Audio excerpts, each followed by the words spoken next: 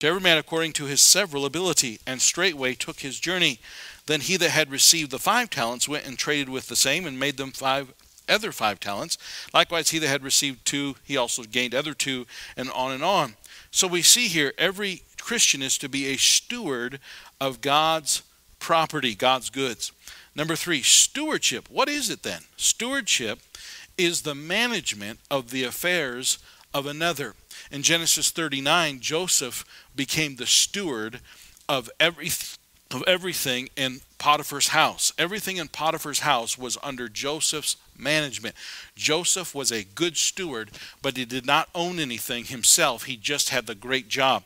My wife has a cousin. I was talking to him at the last family reunion last year, I think it was, and I was talking to his dad at first, her uncle, and then I was talking to him about it. But what happened is somewhere in the St. Louis area is where they live, and this young man has been doing yard work for a company and just taking care of yards and nice homes and things like that. Well, one older man got to know Wilma's cousin and said, "Hey, listen, I have a proposition for you.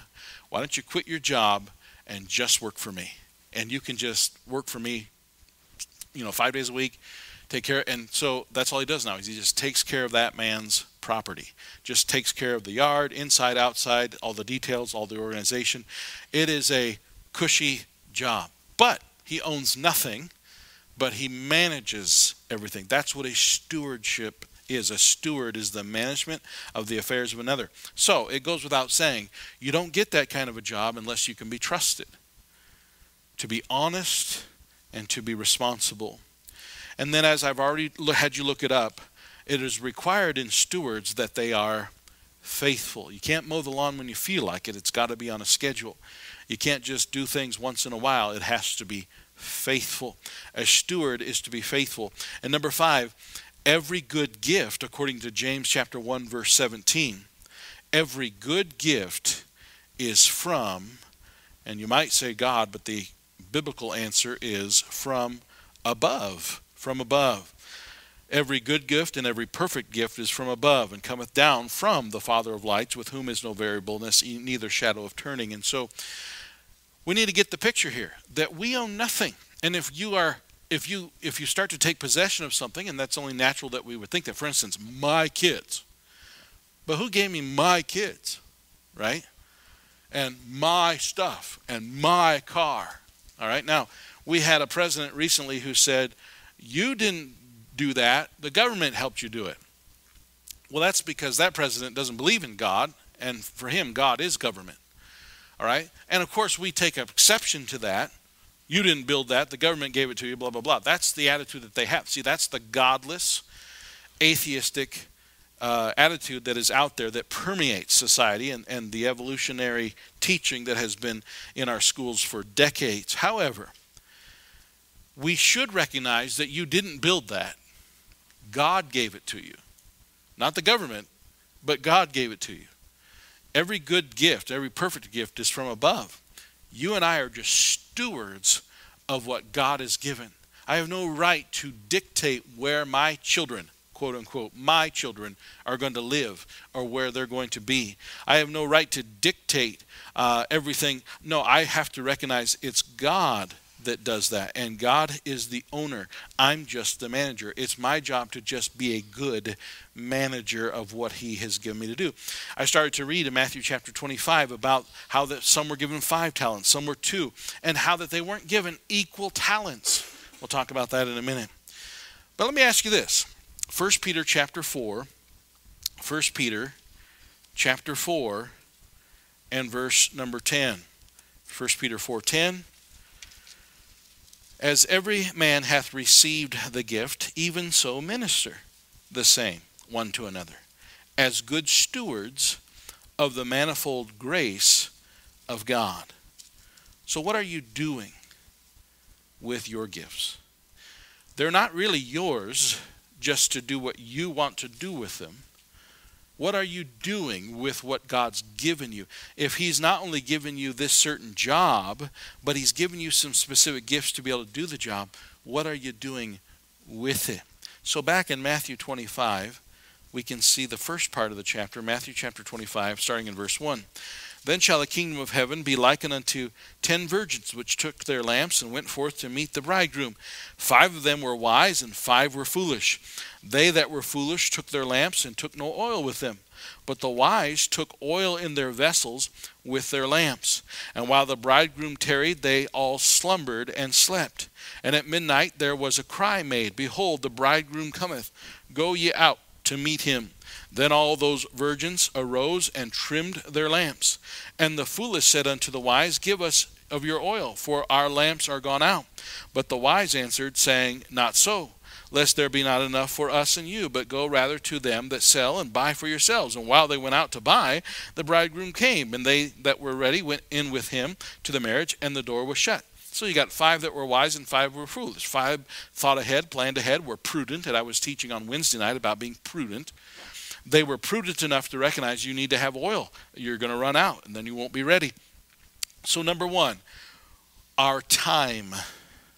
What are you doing with your time?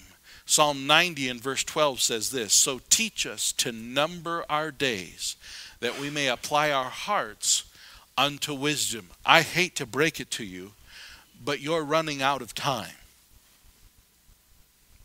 And some of you are running out, seems to be faster than others. And I don't mean to be morbid or pessimistic, but you aren't going to maintain the life you've had on this earth forever. And some, not even for very much longer. What have you been doing with your time? So teach us to number our... Now, of course, especially if you're younger, it's like, I have no idea when I'm going to die. Well, I don't either. I mean, it could be tomorrow. It could be, 50 years from now. However, what am I doing to apply our hearts unto wisdom, to number our days, to not waste the time? Ephesians chapter 5, verse 16 says, redeeming the time because the days are evil. There's a man that I met years ago. He said, when I first got saved, I used to get a little grumpy about the fact that there was teaching about tithing and how that we should give a tithe. I'm getting ahead of myself in this lesson here. He said, until I realized that, I used to go to Vegas and blow money and never get mad at God for that. And now God just has something that he would have me to do. And I get and the same thing with time. The time that I've wasted. The Bible says in James chapter 4, verse 14. So we need to redeem the time. We need to kind of catch up with the time we wasted. In James 4:14, we were in James a little bit ago. It says that your life is like a vapor. At the end of this week, you can go out and test this verse. When it's a high of 3 outside, you can go out and go, whew, and you can just, your life's like a vapor. And I was with Lois Larson on Thursday. It was our Bible study day, and Lois Larson and the other ladies were there, and the flowers came in, and it was her 98th birthday. 98.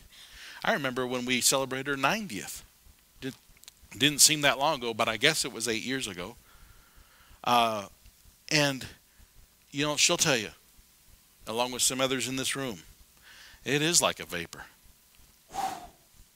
It's just gone quickly. It goes faster than you think it would go. What are you doing with your time?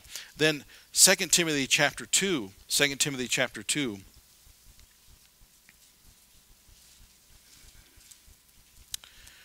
Timothy 2 and verse 4. No man that warreth entangleth himself with the affairs of this life, that he may please him who hath chosen him to be a soldier. You just can't get yourself entangled with the affairs of this life. 1 Corinthians 6 verse 12 says, all things are lawful, but not all things are expedient. In other words, not all things are necessarily a good thing to get involved in. And so as a Christian, I have to say, what should I be doing with my time? Now, that doesn't mean we can never have any fun. It doesn't mean that we can never have any R&R. In fact, that is a good use of your time sometimes. And Jesus even said to the disciples, come ye apart and rest a while. Come apart before you come apart. There is need for that. My father went to the University of Washington, and then he transferred to Washington State. And tomorrow night, the University of Washington is playing in the national championship. I actually have kind of just followed the scores, and they've had an undefeated season. Now, I'll just be honest. Tomorrow, I'm going to have a little R&R. I'm going to sit next to my dad, and I'm going to watch the Washington Huskies beat the Michigan Wolverines. All right? What are you looking at me for? Hopefully. The point is this. That's R&R. That is not the most, godly use of time. But I don't think it's a waste of time as long as it wasn't interfering with something else I should be doing. And as long as I don't just spend all day wasting time, but I get things done tomorrow as I should. But there are times when we can relax. However, there's a lot of time wasters out there. And someone said this, and I wrote it down, and I have it just etched in my mind now. If the devil can't make you bad, he'll just make you busy. In other words, if he can't get you to sin and do wicked things that are just, what he'll do then is to try to create something that will occupy the time you should be using for something else. And that's what's happened to a lot of. I don't think the majority of folks in Custer County are just evil. But I do believe that the majority of Custer County is not using their time wisely, as God would have us to use it on a regular basis. This is why we hand out calendars, not just for the Bible reading, but for the fact that we ought to know what day it is. We ought to know what we're doing. I have to have a wall calendar. I got to have all 12 months. And when it's October, I got to see what's going on because there's already stuff written.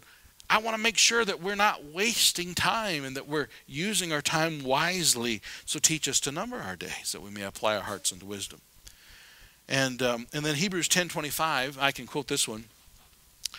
It says, not forsaking the assembly of ourselves together as the manner of some is, but exhorting one another so much more as you see the day approaching. Some folks have gotten so attached and entangled with other things that they can't even make time for church.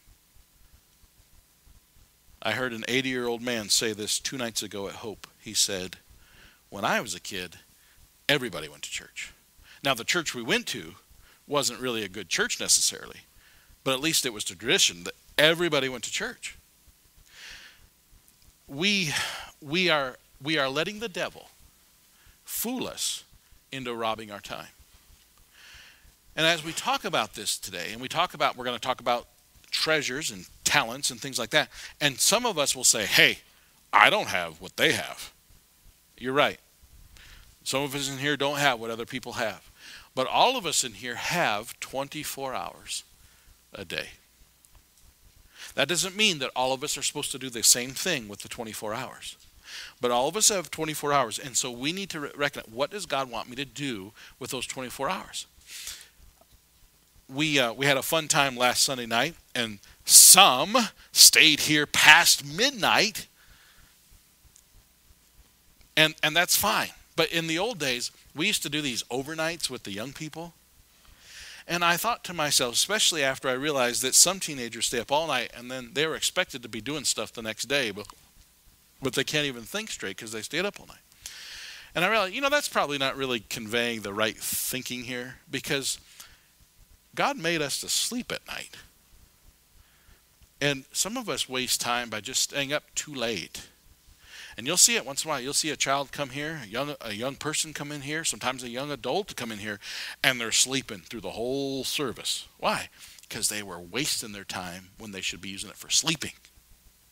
There's just so many things we could apply to this time thing. But it's what God's given you. He's given you time. You say, but Pastor, I don't have time. Guess whose fault that is? Guess who tied on stuff to rob you of your time? I always think of the washing machine. The washing machine was invented to save time. It hasn't done a very good job. Now, it does. I'll be honest. My wife was gone last week. Thankful for the washing machine. But instead of time savers, we have to spend so much time to make money to pay for the time saver. And there's just some things that really, I have a smartphone. I mean, you kind of have to keep up with the times, but I'm not paying $1,000 for a phone. I don't need one that bad. Maybe you do. Maybe that is a requirement in your job, but I don't need they upgrade or whatever it is. I don't even know. I honestly don't even know what version I have versus what's out there today. But there's so many things that are time robbers. We need to watch out because we're supposed to be good stewards of our time. And we're going to give answer to God for that. Are we wasting time? My smartphone has this thing on it at the end of the week that shows me how many hours I was on it.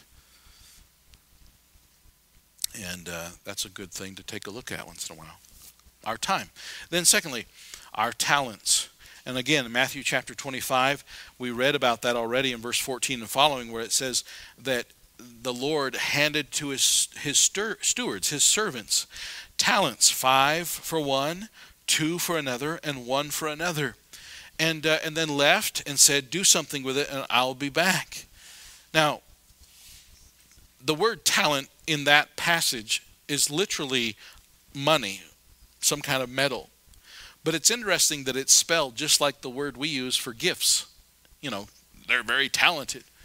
And so I like to use a play on words here. Our talents, recognizing the gifts that God has given you. We read 1 Corinthians 4 verse 2 about being good stewards and being faithful. In 1 Corinthians 4 verse 7, it says, what have you that you have not received? And if you've received it, why do you act like you didn't receive it? What does that mean? Why do you act like you did it when the truth is you received it? Now, some of us in here have biceps. Some of us in here used to have biceps. Some of us have never had biceps. But if you have biceps, you exercised your muscles and they grew. And you put in the time and those muscles grew. But the truth is, no matter how much time you put into that, you still have to recognize God gave you the biceps. I know somebody in here, they're part of their bicep just tore right off of their shoulder. God gives us those muscles. What we do with those muscles is what we do. But if you get proud of your biceps, you need to realize you and nobody else that you can think of has ever created a bicep except for God. And talents are something that we recognize really came from God. The Lord's the one that distributed them in the first place. All of us are not equal in this, and that's okay. He gave 5 to one, he gave 2 to another. And you know what? If you read that passage in Matthew 25, he did not hold the one that had 2 and made other 2 to the same accountability as the one that had 5 and made another 5. In other words, they were just supposed to do with what they had. You might be so non-talented in here that you can't even boil water. But whatever God has given you, that's what he's expecting from you. Now, I happen to know that everybody in here can do better than just boil water. There's some in here that can paint or draw. There's some in here that would never want to stand up in public and make one speech in public, but they are amazing in what they can do with their hands. There are folks in here who have been given great gifts. In Romans chapter 12,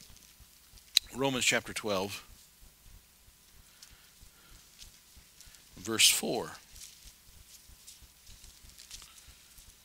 For as we have many members in one body, and all members have not the same office, so we, being many, are one body in Christ, and everyone members one of another. Having then gifts differing according to the grace that is given to us, whether prophecy, let us prophesy according to the proportion of faith, or ministry, let us wait on our ministering, or he that teacheth on teaching, or he that exhorteth on exhortation. He that giveth, let him doeth it with simplicity. He that ruleth with diligence, he that showeth mercy with cheerfulness. And what it's saying here is as a church, we are gifted with different individuals that have different gifts. And we have a deacon election coming up, and there were nominations. And some said, hey, I appreciate the nomination, but I don't believe I'm supposed to be an official deacon. And I said to that person, but just keep doing what you're doing, because you are an unofficial wonderful servant of the Lord, deacon. That's what the word means, deacon. It means servant. So when it says ministry, it's not talking about a minister with a suit and tie on. It's talking about serving. That's what the word means. And when we serve and we do and we play our position, what a blessing we are to others around us. 1 Corinthians 12 says the same thing. It talks about how that one is the hand, one is the foot, one is the eye, one is the ear. And the ear should not be more proud of itself than the eye, and the eye should not be more proud of itself than the foot, because they all play a different role in the body. 1 Corinthians 12. But as they play as members are different, and we certainly have some different members, but they still play a role, as different as they may seem. And as it says in 1 Corinthians 12, there might be some parts that aren't very comely. In other words, most of us have our toes, our hairy toes, covered up with socks and shoes. And I just don't give any thought to your toes. And you don't give any thought to mine. Unless I see you hobbling in here because your toe's not working today. And sometimes we just don't recognize important members until they stop doing what they're doing. Speaking of football, the offensive linemen don't ever get a whole lot of credit. But you don't win games without the offensive linemen. And the same thing with church and with life. We need to recognize those individual gifts and talents. What are you doing with yours? What are you doing with it? Philippians 1:6 is one of my favorite verses. It says, being confident of this very thing, that he which hath begun a good work in you will perform it until the day of Jesus Christ. You can have the confidence of knowing that what God starts, he'll finish. And God started something in you, and he has a plan. In other words, God don't make no junk. God never saved anybody and then said, oh my goodness, what'd I save him for? He's a waste. It's not true. God don't make no junk. And you might say, Pastor, I don't have the talent of a flea. You might not think so, but God don't make no junk. There's a purpose for why you exist, and there's a purpose and a role for you to play. And then Philippians 4:13 says, I can do all things through Christ, which strengtheneth me. If God has called you, then God has a plan to use you. I can do all things through Christ, which strengtheneth me. Knowing God as I know him, I'm not at all surprised that he would call to preach my son, who has never had great speaking ability, whose lips get in the way of his speech, and who had a stroke when he was a year old. But you know what? God doesn't necessarily need what we think is the most talented. It's interesting how that God doesn't need the talented as much as we think he needs the talented. See, we need the talented. If you are running some kind of entertainment center that you call church, you need talented people to keep it entertaining. But if God's really the focus, we don't need to overemphasize the talent. On the other hand, what has he given you to do? I hope there's no one in here today or in our church membership that is really good at playing the piano. But you don't want to tell anybody. Why? Don't you want to use your talent? I hope there's nobody in our church that's really good at something or whatever, but look, if God's given it to you, use it for his honor and glory. There's plenty of people out there in the world who are not using their talents for God. We know that. Let's use it for God's glory. I appreciate the lady who taught my wife drawing. My wife's not an artist, but she's pretty good at copying and sketching. And the lady that taught her used to work for Walt Disney, and she became a Christian. And she was teaching her and my wife and other ladies in class. And that's just a neat thing, the time and the talents. Now, number 3, our testimony. Letter C, our testimony. Our testimony. Matthew chapter 5, verse 14 through 16. Let your light so shine before men that they may see your good works and glorify your Father which is in heaven. You're salt of the earth. You're the light of the world. Our testimony. Proverbs chapter 22 and verse 1 says, a good name is rather to be chosen than great riches. Ecclesiastes chapter 7 says something very similar to that. Ecclesiastes chapter number 7 says, a good name is better than precious ointment, and the day of death than the day of one's birth. A good name is better than precious ointment, a good testimony, a good reputation. But then Ecclesiastes chapter 10 and verse 1 says this, Ecclesiastes 10 verse 1, dead flies cause the ointment of the apothecary to send forth a stinking savor. So doth a little folly him that is in reputation for wisdom and honor. Someone said you can build a reputation in a lifetime and destroy it in 5 minutes because of a decision that you made that was like dead flies getting in the ointment. Our testimony. We have to guard our time. We have to make sure our talents aren't occupied by things that don't matter. And we need to guard our testimony. Our testimony to the world. Satan wants to destroy this so badly. He does not want us to be a light that shines. Our testimony. We had that news team come in here last Saturday or Sunday afternoon and interviewed some of our folks. And I'm so thankful for that. That was fun. That was neat. But now there's a testimony that Satan wants to attack and wants to destroy, to try to put dead flies in the perfume so that it stinks instead of being honorable. So we must be good stewards of our testimony. Philippians chapter 2 again reminds us of that. When Philippians chapter 2, it says in verse 15, Philippians 2:15, that ye may be blameless and harmless, the sons of God without rebuke, in the midst of a crooked and perverse nation, among whom ye shine as lights in the world. We got to be shining lights. We're not perfect. But you know, when we're not perfect, when we mess up, let's just be honest and let's just confess it. That will be a testimony. You know, if we say, hey, you know, I blew it, I messed up, I'm wrong. It's not a testimony when you cover it up or you're dishonest or you pretend like there was no problem. Our testimony is something we have to be a good steward of.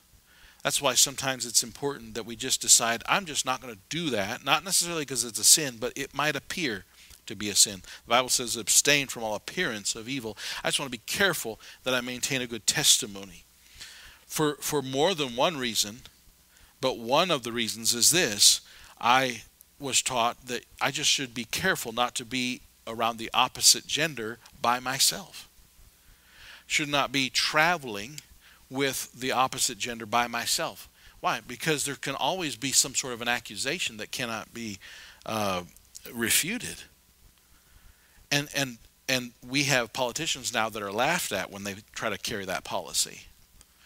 But our testimony should be something that we think about and we're using wisdom on, and we're being good about. In less than a month, we have 2 young people that are going to stand before us all and going to say I do, and they're going to make vows toward one another. But they have needed to maintain a testimony. And it's a great opportunity, and I did this when my daughter got married, to say to everyone in the room, hey, this is a testimony of how to come to the wedding altar correctly. And not marriage is kind of the after effect, the afterthought. But marriage is the beginning of the honeymoon, the beginning of life together. 1 Peter 3:15 says this: be ready always to give an answer to every man that asketh you a reason of the hope that is in you. You know, there are times, I was in Rapid City more than once this week, and there are times where I get out of the car and it's like, grab a tract, you never know, you're going to talk to somebody. Go into a certain store, and there's a guy from Newcastle that my wife knew his wife years ago, and boom, sure enough, he's in there, and we get to talking, and I said, hey, I've got something for you. We need to always be ready. Because how many of us were not ready when there was a question asked or there was a time and an opportunity?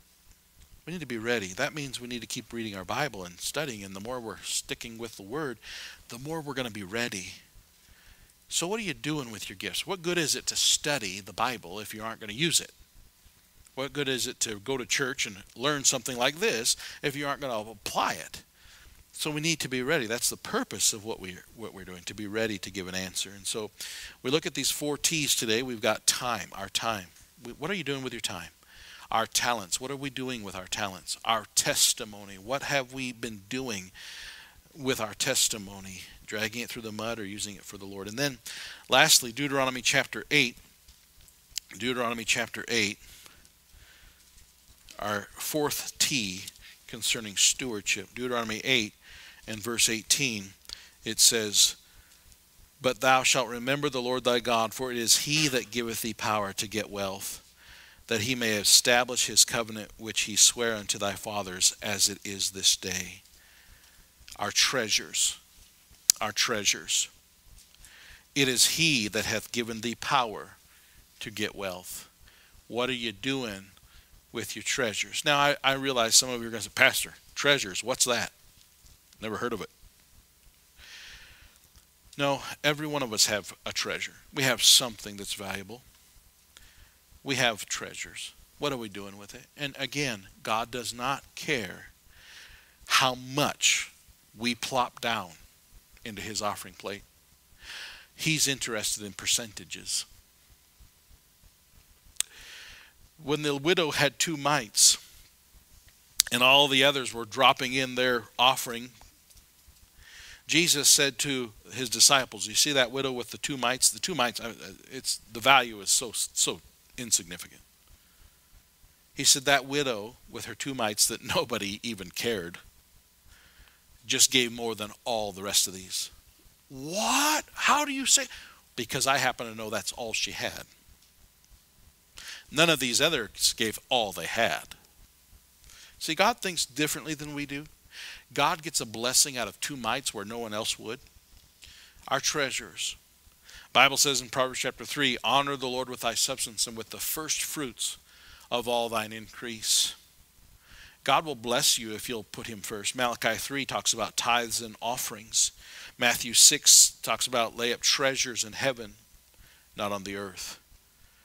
Matthew 26 also talks about treasures and what we do. It's about the young woman that brought her alabaster box that was very expensive and broke it and then used it at his feet and anointed him. That was a year's wages, they said. She gave him a year's wages in that one moment. 2 Corinthians 9, verse 6 through 8 says, sow sparingly and you'll reap sparingly, but you sow bountifully and you'll reap bountifully. Luke 6:38 says, give and it shall be given to you, pressed down, running over, will men give back to you. When you give God your treasures, it's amazing how you have more. 2 Corinthians 8, verse 5, it says that they gave of themselves first. The secret to giving your treasure is to recognize that it's you. God wants you. It's almost like taking the offering plate, putting it on the floor, and then stepping inside of it and standing in it. That's what God really wants. He wants you. If he has you, he'll have everything. And the Bible says, don't you know your body is the temple of the Holy Ghost? You're redeemed by him. He owns you and I. We belong to him. That's why it's right for me to tell you that your calendar should be according to his will. It's my calendar. No. Your body is him. If you're saved, he owns you. If you're saved, it really isn't your body. It's his. My kids. If you're saved, it's the kids he's given you. The children he's blessed you with. My talents. It's the talents he's bestowed upon you. My testimony, my treasure. It's what he's given you. Owners have rights. So give yourself first. Owners have rights. Stewards have responsibilities. He's the owner. That's why we call him Lord. Landlord means he owns the land. He is the Lord, so he's the one that has the rights. Stewards have responsibility. What are we doing with our time? It's a new year. It's a new year. What are you going to do in 2024 that's more in tune with what he'd have you to do? I promise you at the end of 2024, if you'll think of him as being the owner and you the steward, it'll change the way your 2024 turns out. You might not have more, but you'll be more happy. You might not have more in this or that, or people might not notice, but you'll be blessed in ways that people can't see. Owners have rights. Stewards have responsibilities. What kind of a steward are you? Let's pray. Lord, we thank you for the opportunity to teach and to preach and to go over some things that are just good for us. And thank you that someone brought this up. Someone asked this question the other night about stewardship. Help us to learn that a lot of our problem is just the time that we waste. Help us to learn that a lot of the problem is the talent that we spend time on that's not the right place to spend it on. Help us to realize that maybe our treasures wasted instead of treasures invested wisely. Lord, help us to recognize the testimony that Satan wants to ruin, and help us to be good stewards of what you own, what you've given us to manage, and help us to manage it well. We ask in Jesus' name, amen.